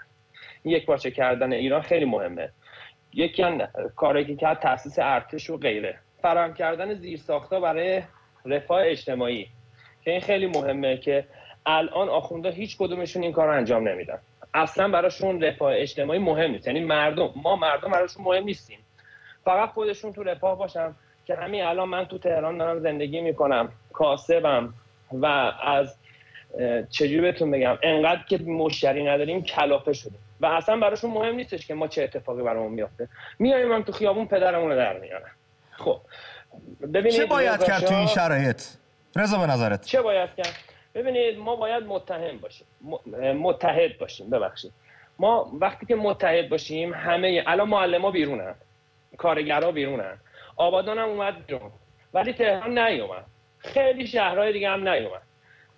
یکی از دلایلی که نمیاییم بیرون ترسمونه. امید جان ما میترسیم. چرا میترسیم؟ میترسیم اینا ما رو بکشن با گلوله. حالا این دوست عزیزمون که برگشت گفتش که شاهزاده چرا خیلی محتاط عمل میکنه، خمینی این کار رو نمیکرد. ببین خمینی براش مهم نبودش که مردم رو بفرسته تو خیابان و مردم کشته بشن. اصلا از همونجا فتوا میداد آقا برید فلانجا تظاهرات کنید. اصلا مهم نبود براش که چند نفر کشته شدن. همونجوری که تو هواپیما گفت چه حسی داری، گفت من هیچ حسی ندارم. ولی شاهزاده براش مهمه. حتی یه آدمی که 100 سالش هم باشه توی خیابون هیچ اتفاقی براش نیفته، خودشو مدیون میدونه، میگه آقا من با هستم که یه نفر بره تو مخمصه بیفته، حتی یه هفته یه شب تو بازداشتگاه بخوابه. مرسی رضا. اینجوری فکر میکنه. مرسی رضا جون، مرسی. بچه دیگه پشت خطم بریم سریع بهش برسیم. من فقط یه نظر شخصی خودم، من فکر میکنم بزرگترین فرقش هم این میتونه، یکی از بزرگترین فرقا میتونه این باشه که رضا شاه ایرانیان رو ملت ایران میدونست که باید سربلند و سرافراز باشن، ولی آقایون امت اسلامی میبینن مردم ایران رو که مردم زیر بار این تایتل نمیرن. بله، اصلا یه جمله معروف هست که اینا مردم ایران رو برای خدمت به اسلام میخوان، یعنی اولویتشون اصلا مردم ایران نیست. ابی از قزوین پشت خط براست. ابی جان با درود صحبتاتو میشنویم. سلام، خسته نباشید. به روی ما قربونت برم. مرسی تماس گرفتی و برام صحبتاتو میشنویم. می‌خواستم میگم رضا شاه فقط یه بعدی این پسر داشت ما رو یه دفعه بردن جلو، ما رو یه دفعه تخت گاز بردن جلو، ما نرسیدیم بهشون. یعنی میخوای بگی جنبهشو نداشتیم؟ آره. ولی خب با اون فرهنگی که ما داریم و با اون ادیبایی که داریم الان هم نون همون خدا بیامرز دارن میخورن بازنشسته همون. درست. شما خودتون بازنشسته هستی؟ الان هم نون اونا دارن میخورن. ابی جان شما خودت از جزء بازنشستگانید؟ علی پرسید. نه من 55 متولد 55 من راننده کامیونم آقا. به به بسیار عالی. توی تظاهرات و اعتراضات شرکت کرده بودی شما؟ تو بحرانه ولی توی اعتراضات سراسری شرکت کرده بودین؟ خیلی خدا وکیلی، خیلی. تهرانم رفتم. درست. شلوغه قزوینم رفتم. آره میرم. راننده تریلی فرمودید هستید شما؟ راننده دهچرخم کمپرسی. دهچرخ کمپرسی. به به. پیروز باشی و شاد. آره. ابی عزیزم مرسی و برنامه خودت تماس گرفتی. امیر از تهران پشت خط برنامه است. امیر جان با درود صحبتاتو میشنویم. امیر. بله دوست دیگه هم پشت خط برنامه است. منصور از بهبهان. ببخشید جانم. خیلی به نظر من خیلی کارت بامزه است. یعنی آدمایی که زنگ میزنن، جدی میگم، راننده کمپرسی بودن. بله. دوست قبلی کاسب بود. بله. بعد نونوا داشتیم، از عشایر زنگ میزنن بهمون. اصلا یه عجیب غریبه و من ممنونم واقعا ازتون. منصور از بهبهان. منصور جان با درود. خسته نباشی امید جان. دورت بگردم. صحبتاتو میشنویم. امید جان من صحبت‌های بچه‌ها رو شنیدم و تعجبم اینه که چرا صحبت‌های شاهزاده رو بعضیا دقیق گوش نمیدن. شاهزاده به اطرافیان خودش بود این صحبت‌ها، گفت بابا اینقدر منو هول ندین جلو، شما اول برین ساختار درست کنین، تشکیلات، مگه انقلاب یعنی سال 57 سازمان یافتگی نیاز داره؟ همینطوری که نمیشه بابا. طرف مقابل ما یه اصلا چطوری بگم دین و همه چیز تو و منابع زیادی رو تو دستاش داره. مبارزه کردن کار مبارزه نمیشه که همینطوری به قول معروف به خاطر یه شعار کاری. هم من تشکر میکنم از اتفاقا از آقای شاهزاده که به درستی به قول معروف صحبتاش درست بود. این که آدم خوبی باشی یا این که رهبر خوبی باشی هم دو چیزی مختلفه. درست. الان در ایشون شما رهبر خوب میبینین؟ ببینید رهبر خوب، ما یه حکومتی داریم تبلیغات منفی از روزی که اومده انجام داده. ما مردمی که میان تو خیابون، باور کنید مردمی که تو خیابونن، من سراغ دارم. اولا اونایی که میان تو خیابون بیش از 50% حاشیه شهران، اونایی که از روستاها فرار کردن به خاطر بیابی و زمینش که نابود شده برگشتن به شهر. درسته؟ یعنی تو شهرستان ما 13-14 نفر که کشته شدن، نسبت بیشترش از همین روستایی‌ها بودن که به قول معروف به حاشیه شهرها اومدن. اندی مشکی شما؟ بهبهان. ببینید مشکل ما اصلش اینه که یه حکومتی داریم که فرهنگ اجتماعی ما رو نابود کرده. آخه چطور ما با هم اتحاد داشته باشیم وقتی همدیگه رو قبول نداریم؟ یکی میگه شاهزاده، یکی میگه مجاهدم، یکی میگه اونه. منصور چه باید کرد؟ در این آشفته بازار به نظر تو چه باید کرد؟ باید اولا صبر و حوصله داشته باشیم. چقدر دیگه؟ فعلا یه حکومت اینطوریه. ببینید چقدر دیگه. خب این راهی هم که میره اشتباهه. این راه هم که الان میرین اشتباهه. به خاطر یه شعار مگه اسم خود شاهزاده رو بلند نیستن استداش بزنن؟ من اتفاقا به خروجی نگاه میکنم. خروجیش متاسفانه بگم به نفع خود حکومت بود. این بار منصور تو شغل چیه؟ این هیاهویی که به پا کردن آخه چیزی تلاشی نمیکنه. متاسفانه اطرافیانش باید آدمای به قول معروف دل جرأت دار و بها بدن. مبارزه بها داره. کی بها داده تو ایران الان؟ هستن خیلی جوونامون، دانشجوامون، محیط زیستیامون، بازنشسته همه دارن بها میدن. همین متروپول مگه کم بهایی بود؟ همین قطاری که از ریل خارج شده مگه کم بهایی بود؟ بها دادن به خاطر هدفیه، یه هدف میذاره جلوش، به خاطرش حاضر میشه، به خاطر کشورش جونش هم بده. بله. کی حاضره به خاطر کشورش؟ حتی ما آدم داریم یه سیری هم حاضر نیست بخوره. چرا اینطوریه؟ تا زمانی که اینطوری باشه، ببین ما باید فرهنگ اجتماعیمون رو درست کنیم. هر کی از خودش باید به قول معروف شروع کنه تا به فرهنگ سیاسی برسه. منصور جان شما پیشت چیه برادر؟ دهه 60 رو ببینید. دهه 60 ما چه افرادی دهه 60 داشتیم، چه مبارزانی داشتیم تا پای جون می ایستادن. مرسی منصور عزیز. بچه دیگه پشت خطم. فقط شغل تو به من میگی؟ ممنون متشکر. شب خوش. نمیگی؟ باش به هر روی. مرسی که با برنامه خودت تماس گرفتی. مهان از تهران پشت خط برنامه است. مهان جان با درود صحبتاتو میشنویم. مهان الو. با درود برادر صحبتاتو میشنویم. سلام. روی ماهت صحبتاتو میشنویم. به مهمونتونم سلام عرض میکنم. سلام بر شما. قهرمانی استقلال بهتون تبریک میگم. خیلی مخلصم. نمیخواستم حالا دیگه این الان موضوع شرکت کنم ولی دوست داشتم بهت بگم چون خیلی دوست دارم. دورت بگردم. صحبتاتو میشنویم در رابطه با سوژه برنامه. من میخوام بگم که هر موقع فرهنگ این مردم به انقلاب فرانسه رسید ما میتونیم پیشرفت کنیم. چجوری میتونیم پیشرفت کنیم؟ این حکومت و خود امریکا و انگلیس آورده، زمانش هم که برسه اینا رو میبرن. ماها همه بازیچه ایم. این نظر شخصی منه. مرسی نظرتو با ما در میون گذاشتی. دوست عزیزم مهان دوست داشتنی با برنامه خودت تماس گرفتی. سحر از ایتالیا اومد پشت خط برنامه. سحر جان با درود صحبتاتو میشنویم. سلام شبتون بخیر. سلام شبتون بخیر. مرسی با برنامه تماس گرفتین. صحبتاتون رو میشنویم. شبتون بخیر.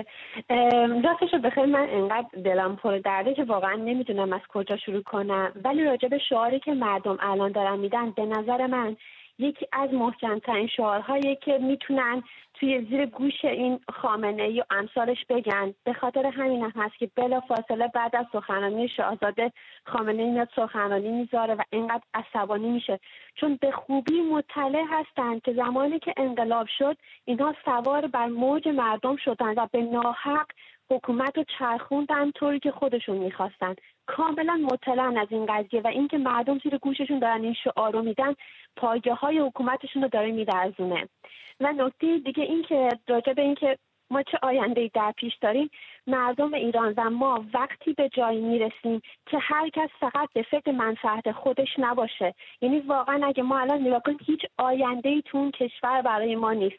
من و امثال من، کسایی که تحصیل میکنن، کسایی که زحمت میکشن، باید از اون کشور بیان بیرون و جای دیگه ای زحمت بکشن و اونجا شده محلی برای افرادی که فقط یک چادر سرشون باشه، فقط یک حجاب داشته باشن، افرادی که فقط گوش به فرمان باشن. مرسی سحر جان. میرسن و حکومت به اون افراد نیاز داره. مرسی خانم. با برنامه خودت تماس گرفتی، صحبتاتو شنیدیم. امیر رو من بگیرم پشت خط بچه‌ها نوشتن. امیر از عزیزای دل جانبازمون هستش. امیر جان با درود به برنامه خودت، خیلی خوب که ای تماس گرفتی. صحبتاتو میشنویم. فقط امیر صدای تلویزیون رو کم کن که با تلفن با هم صحبت کنیم. امیر سلام خدمت شما آقا امید و سلام. دوست عزیزتون که صدای ما رو میشنوه. حمید عزیز. ما از یه علی حمید. امیر. علی حمید. امیر جان میشنویم صحبتاتو. امیر جان. بله، ما از یه خانواده 4 نفر جبهه رفتیم و پدرم در زمان رضا شاه سرباز بودن. فرق شاه با رضا شاه و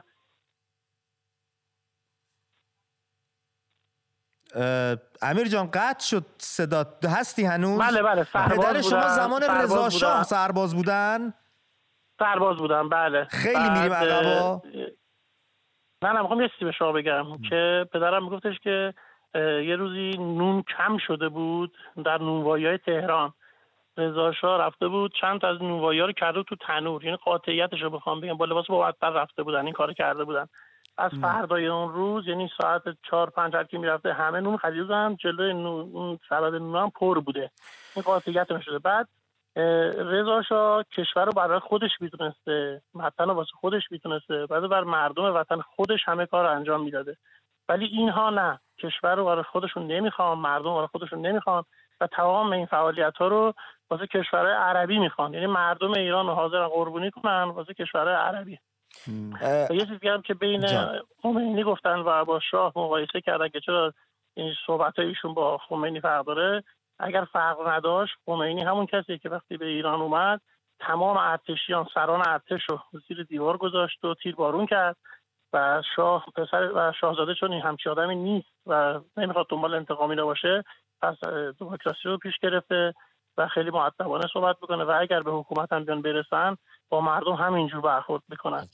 و ما جانبازا دلمون خیلی پره از این مملکت. من خودم 14 سالم بوده قطع نخاع شدم و تا الان 52 سال خودروسن گرفتم.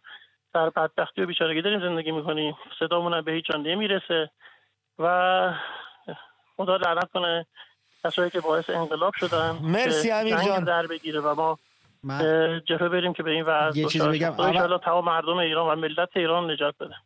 خیلی ممنون که زنگ زدی. اول دمت گرم که برای ایران خودت رو در واقع فدا کردی و خیلی ممنون برای این کارت. و فقط یه نکته میخواستم بگم راجع به اون خاطره‌ای که از تنور و نونوایی گفتی. ما ایرانی‌ها کلا دوست داریم اسطوره سازی کنیم از آدمای مقتدر. لزوما این چیزها حالا واقعیت نداره.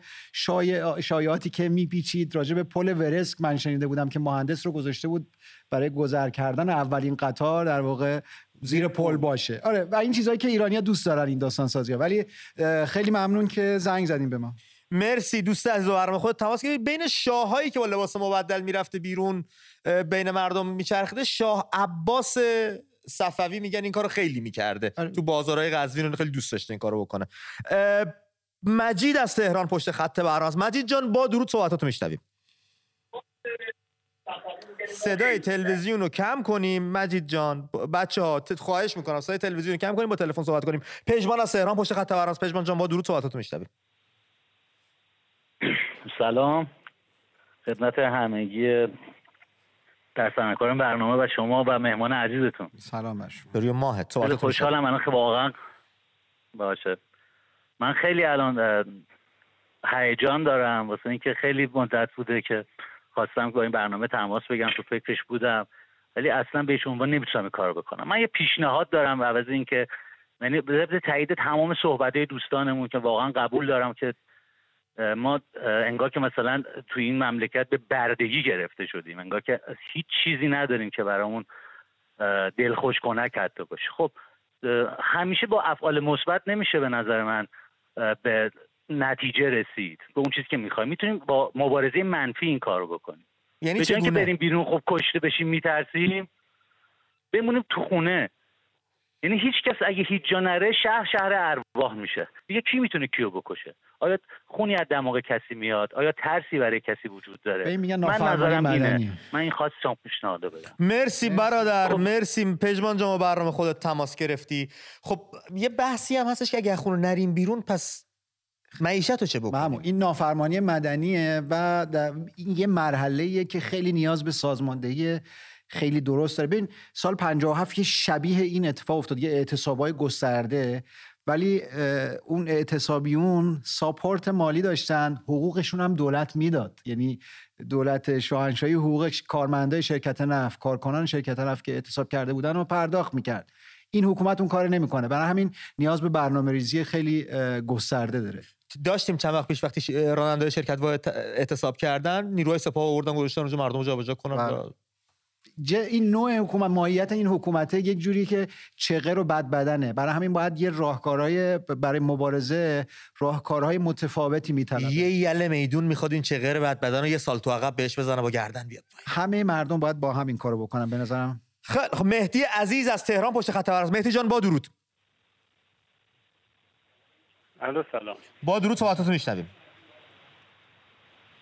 سلام آقا امید. به روی ماهت صحبتاتو میشنویم.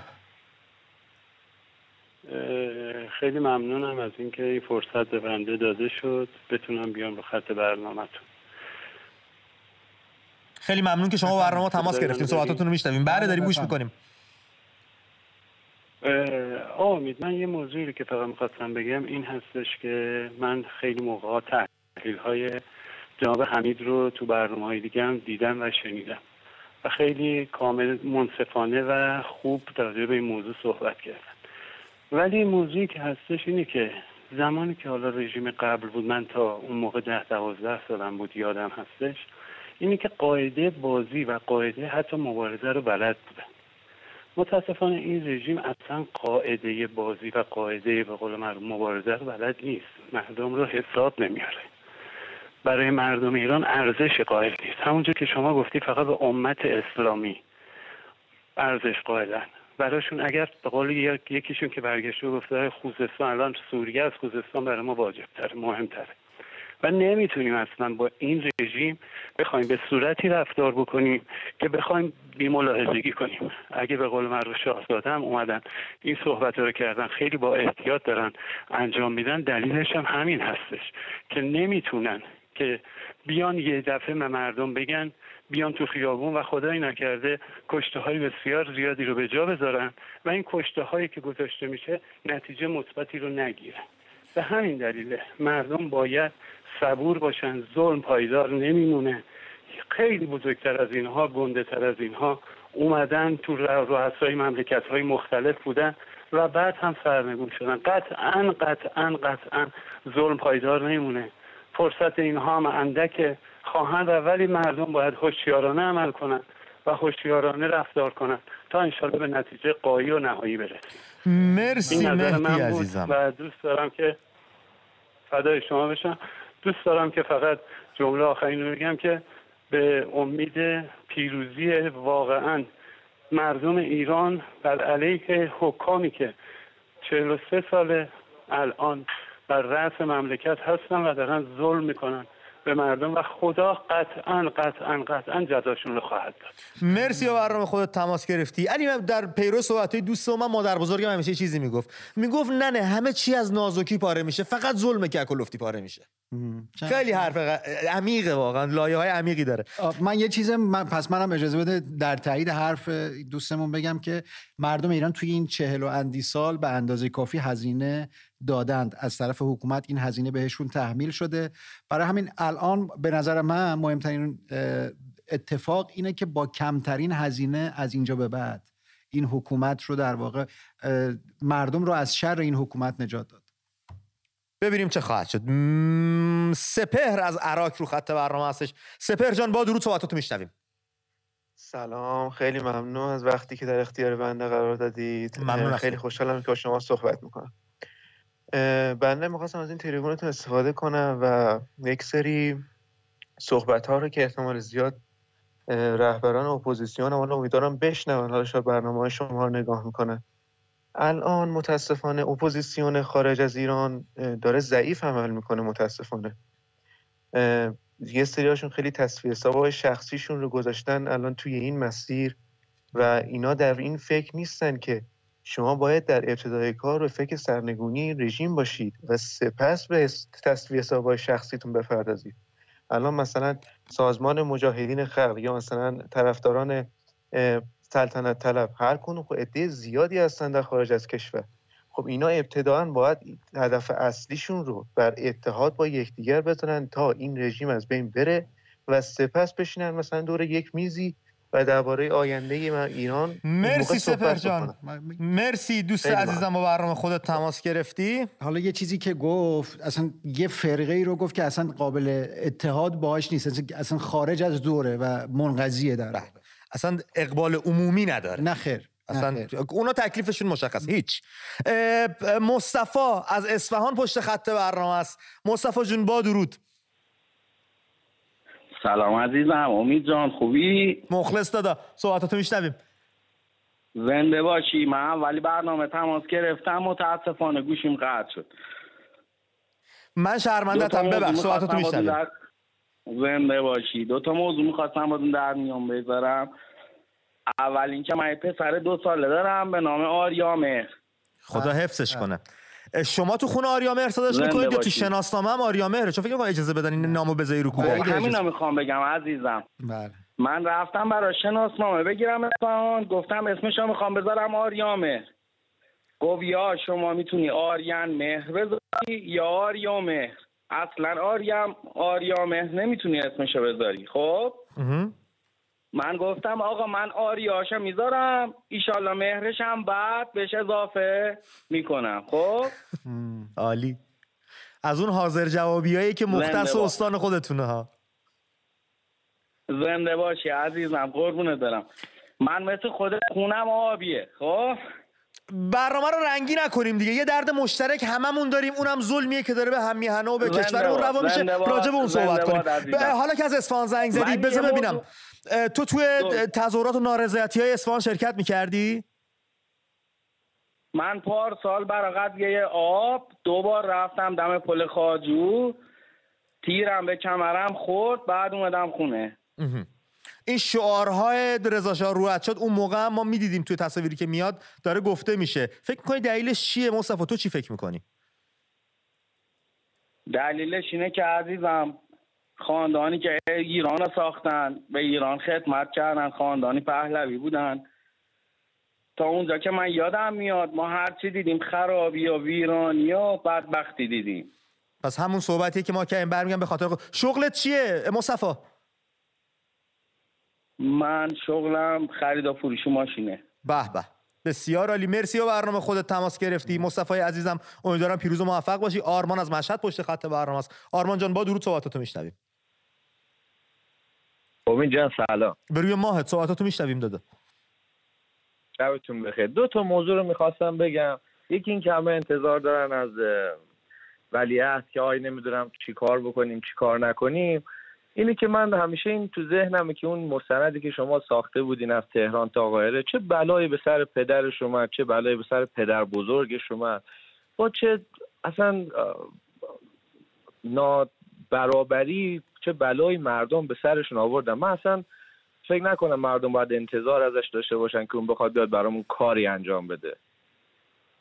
اینم یک نگاهه، اینم یک زاویه دیده. بله داریم گوش میکنیم. البته خودشون همچین چیزی ندارن و یعنی خود ولیعهد شاهزاده خودشون که نشون نمیدن، ولی خب چه اتفاقاتی برای خواهر برادرشون افتاد، چه اتفاقی برای خانوادهشون افتاد، اینا هم هستش. ولی احساس وظیفه کردن اومدن به هر حال هستند این وسط. 100% این از خوبیشونه که این کار کردن، ولی به نظر من ماها نباید ازشون انتظار داشته باشیم. بسیار عالی، مرسی تماس گرفتی و برنامه خودت. مهدی یحیوی از مازندران با اسکایپ هم با ما تماس گرفته. مهدی جان با درود، صحبتاتو میشنویم. سلام، وقتتون بخیر، خوب هستین؟ خسته نباشید. ممنون، شما هم. یه چند تا موضوع می‌خواستم بگم، خیلی بحث امشبتون جالب هستش. یکی این که چرا اصلا همه صحبت میکنن میگن رضا شاه روحت شد. ببین من 31-2 سالمه، خب، و هر چیزی که داریم میبینیم همش مال پهلویه. یعنی من میگم از بچگی میپرسیدیم این کجاست، میگفتن فلان چیز پهلوی، اون کجاست فلان چیز پهلوی. از پدر بزرگ مادر بزرگ هممون شنیدیم پهلوی.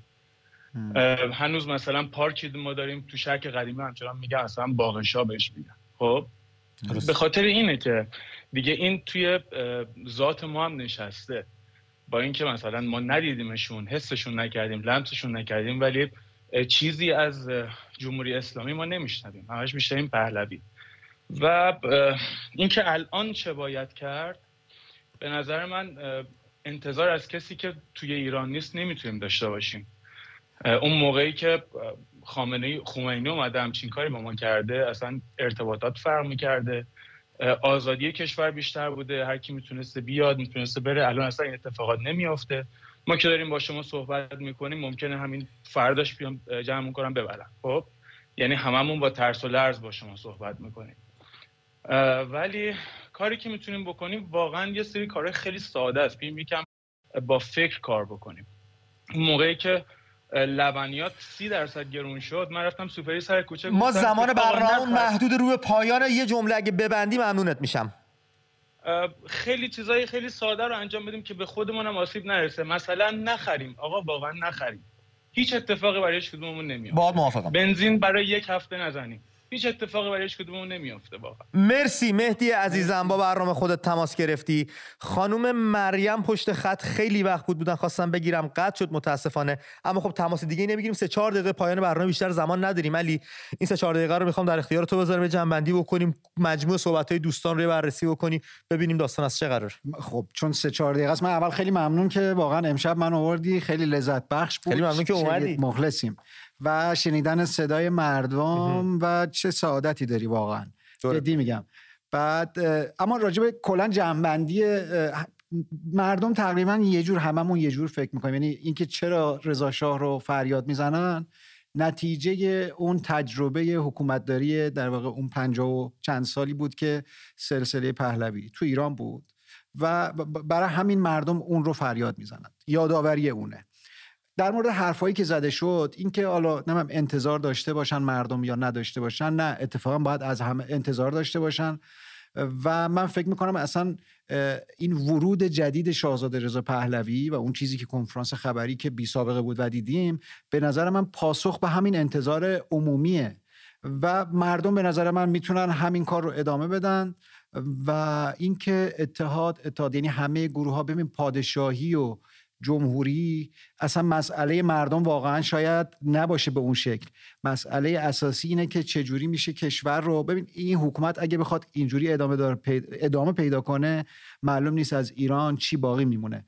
برای همین باید این اختلافات رو کنار گذاشت، در واقع دور یک میز همه این گروه های سیاسی با هم بشینند، فارغ از اینکه پادشاهی مشروطه میخوان یا جمهوری میخوان، و یه ایرانی که مردم انتظار دارن، مردم ایران میخوان رو با امید خدا ما بتونیم در واقع داشته باشیم. نمیدونم حالا چقدر طول میکشه، ولی همونجور که یکی از مخاطبا گفت، دیر و زود داره، سوخت و سوز نداره. نه اتفاق که قطعا خواهد افتاد، چون بزرگای تاریخ که خیلی هم گردن کلفتر بودن مثل فرعون و امثال هم نموندن، عوض شد. این هم اینجوری نمیمونه، عوض میشه. یه مسئله معلومات تو ذهنم بگم تا یادم نرفته، ممکنه تبلیغات بر علیه خاندان پهلوی انجام داده باشن و یک سری سیاه نمایی‌ها رو کرده باشن، ولی ذات حضورشون و تاثیرگذاریشون در کشور رو نمیتونن کتمان کنن. ما ورزشگاه میریم پهلوی ساخته، سالن تئاتر میریم پهلوی ساخته، شمال میریم اتوبان رو پهلوی ساخته، از تونل رد میشیم پهلوی ساخته. اینا خیلی ساده بینیه ها، یعنی خیلی از این عمیق‌تر. 100%. من دارم لایه رویی رو سطح رو فقط نگاه میکنم، میگم تو با یک نگاه گذرا همه چی پهلویه. ببین اصلا تو حتی سیاست خارجی در عصر پهلوی اصلا درخشانه. یعنی تونسته یه حکومتی در اوج جنگ سرد هم با غرب روابط نزدیک داشته باشه، هم با شوروی، هم با چین. اصلا بازی‌های آسیایی مستندی من و تو ساخت. اصلا دولت شاهنشاهی ایران باعث شد که چین رو وارد این بازی‌ها بکنن و این سیاست خارجیشه. با کشورهای همسایه اون جایگاهی که برای ایران ساخته بودند، همون ماجرای پاسپورت، اعتباری که در واقع شهروندی ایران داشت اون دوره، و همه اینا باعث میشه که دیگه اصلا سیاه نمایی شوخی دیگه.